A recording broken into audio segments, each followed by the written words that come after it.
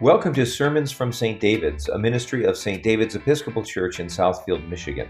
It's a chance for us to share a good word of challenge, inspiration, and hope as we walk the journey of faith together. You're welcome to join us on Sundays at 8 a.m. and 10 a.m. for live in-person worship. You can also join our 10 a.m. Eucharist via Zoom.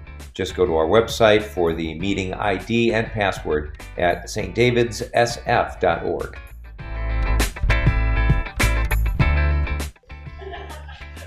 Hello there, everyone. It's so great to see you all. My dear, dear friends, whom I know so well. And you, of course, know me. No, I am not the Oscar Mayer wiener. But since you've known me for so long, you can remember the first word I ever taught you. When you were an itty baby, it was that word, no. Have a bite of that applesauce. No. Share that cookie with your sister. No. Please aim, wipe, and flush. No.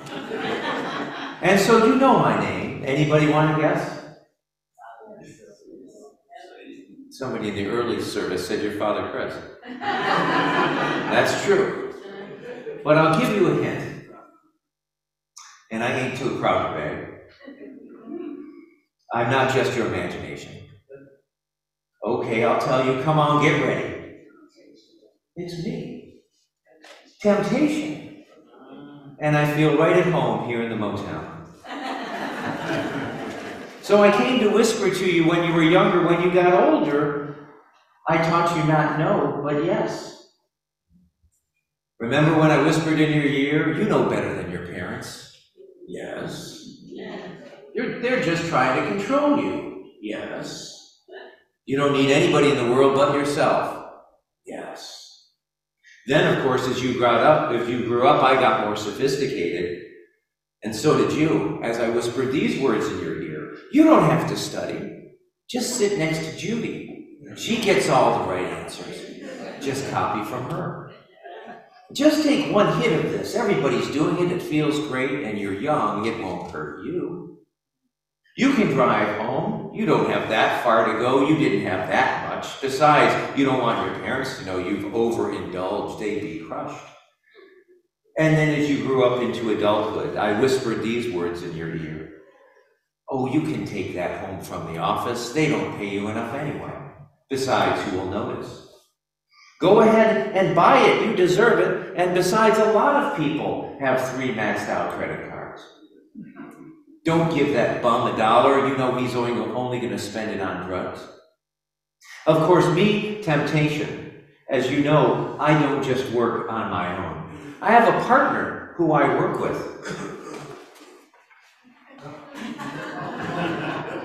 His name is biology. Me and biology work together to tell you all kinds of things. For hundreds and thousands of years, he's been at work in you too. When your ancient ancestors roamed the earth, their life expectancy was 20, maybe 30 if they were lucky, and that was true for hundreds and hundreds of generations.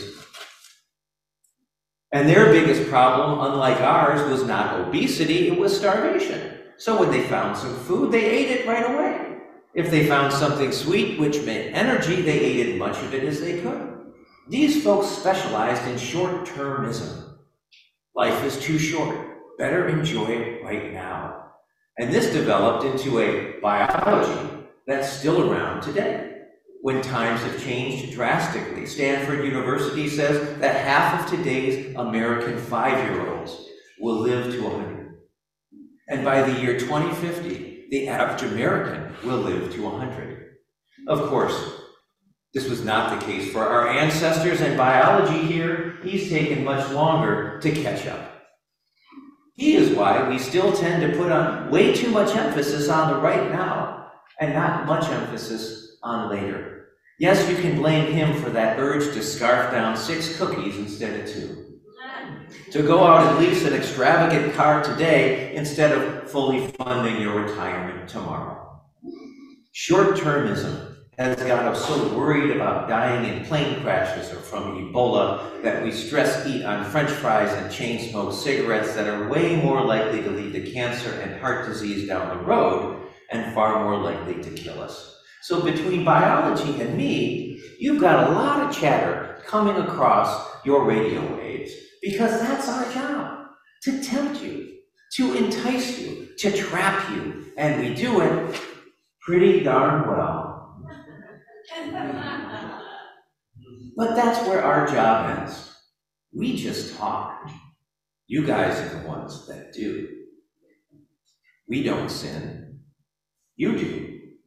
Don't fall for old Flip Wilson's line, the devil made me do it. You did it. It's just our job to make a couple of suggestions. So friends, and I do mean friends, after all, however frail we may feel in the face of temptation, temptation honors us with the assumption that we are free to choose and that our choices are real and they're important.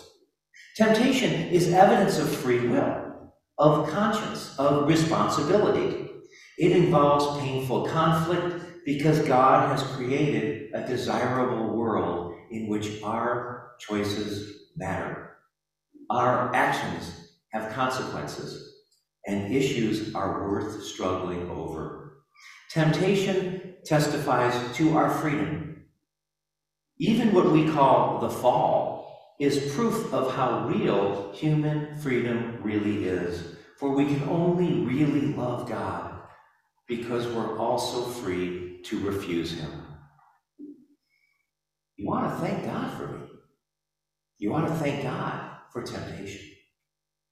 So because I'm your friend, I'm going to leave you here this morning giving you 3 tips, 3 ways to help you deal with me. The first is know who I am, what I'm about, what I can do. The second is know who you are at your core, what you can do, what you can't. And the third is know what you're supposed to do. You know, somewhere over the rainbow, there's this place called Oz. A little girl named Dorothy, a scarecrow, a tin man, and a lion. Well, one day they found that place at the end of a yellow brick road. They were looking for this man called the Wizard. Now, this wizard had a big voice. No. Had a loud voice? No. Had a microphone. Yeah. He was feared and respected and revered, and not because he was big. It was because he was all talk. He was all bravado. He was all temptation. And so temptation is not your inevitable destiny. Like the wizard in The Wizard of Oz, all talk, all bravado, all lies. Every person here has a story about some temptation that they've succumbed to. Maybe once, maybe 100 once. But also some daunting habit, some unspeakable behavior, some unsolvable problem that confounded and conquered us at one point in our lives, but that somehow, some way, God got us out of it. God set us free. And if you and God can do it once, you and God can do it again. With God, nothing is impossible. I'm not the one in charge. Temptation's not in charge. You and God are. And you've made it before, and you can make it again.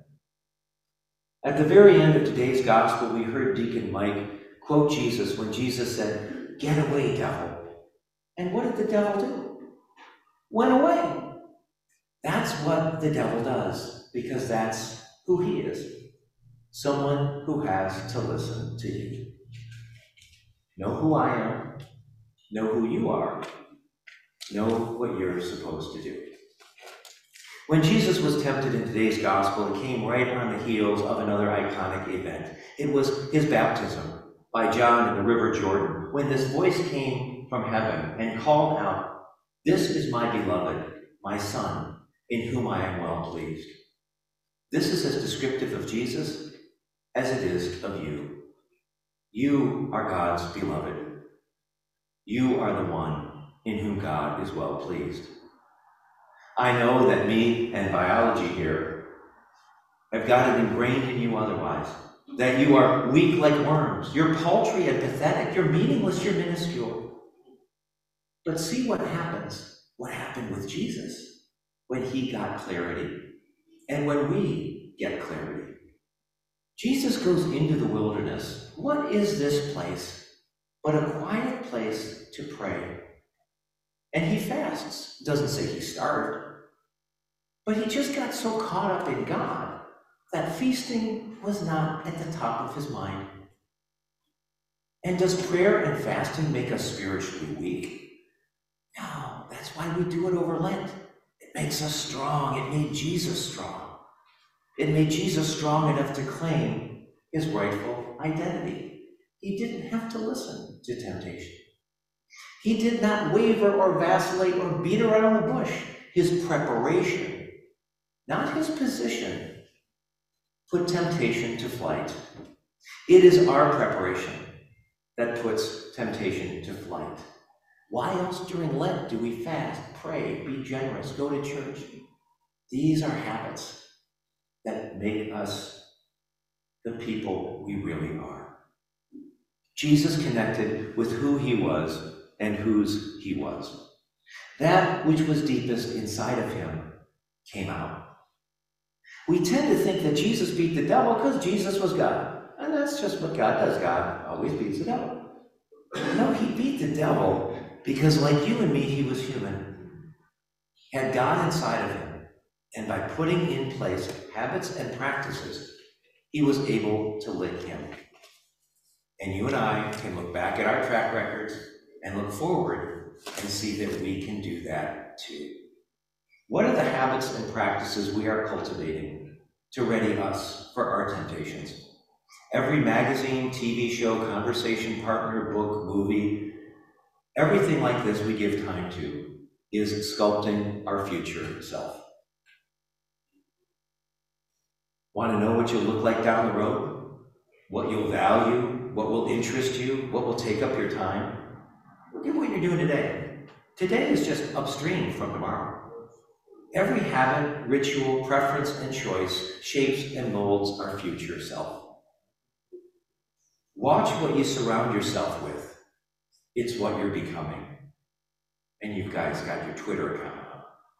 Watch what you surround yourself with. It's what you're becoming. Let us be wise as to who we are and who we can be, and how our present habits and behaviors are carving out who that person is and is becoming. For God has given us tools to be victors over temptation, winners and conquerors, and kings over that which seeks to bring us down, so that we may lift up ourselves and we may lift others up just as importantly. Know who I am. Know who you are. Know what you're supposed to do. The story is told about the famous Protestant reformer Martin Luther. One night he was lamenting with his friends. They were gathered around a table drinking beers and eating dinner. And one monk spoke up and said, "Martin Luther, things aren't going so well." Another one said, "We're being persecuted like never before." Another one said, "I'm not so sure we're doing the right thing." It's at that point that Martin Luther's wife got up. Her name was Katie, and she went to the back room, and she dressed herself all in black from head to toe, and she came out and she sat back at the table. The others just looked at her and they said, "Why?" Katie said, well, she thought by listening to the conversation that God had died and that there was some sort of funeral going to be taking place. God has not died, friends. Have confidence that that which God has started, God will finish. In every one of our lives here this morning, in every pew here, there is a life so loved and appointed by God to go out and do work that only you can do. Have faith, have confidence. God is working through you. God, what God has started, God will finish. Our mission here then, friends, is clear: to be agents of hope, agents of reconciliation. We are not to fall prey to temptation, but to be aware, confident, and hopeful about where God is leading us, which is to be agents of love to a world in desperate need of this message. I am temptation, your friend. Know who I am. Know who you are. Know what you're supposed to do. And you will come to know God like never before. Amen. Thanks so much for listening. And may the God of peace, who brought again from the dead our Lord Jesus Christ, the great shepherd of the sheep, by the blood of the eternal covenant, equip you with everything good, that you may do his will, working in you that which is pleasing in his sight. Through Jesus Christ, to whom be glory forever and ever. Amen.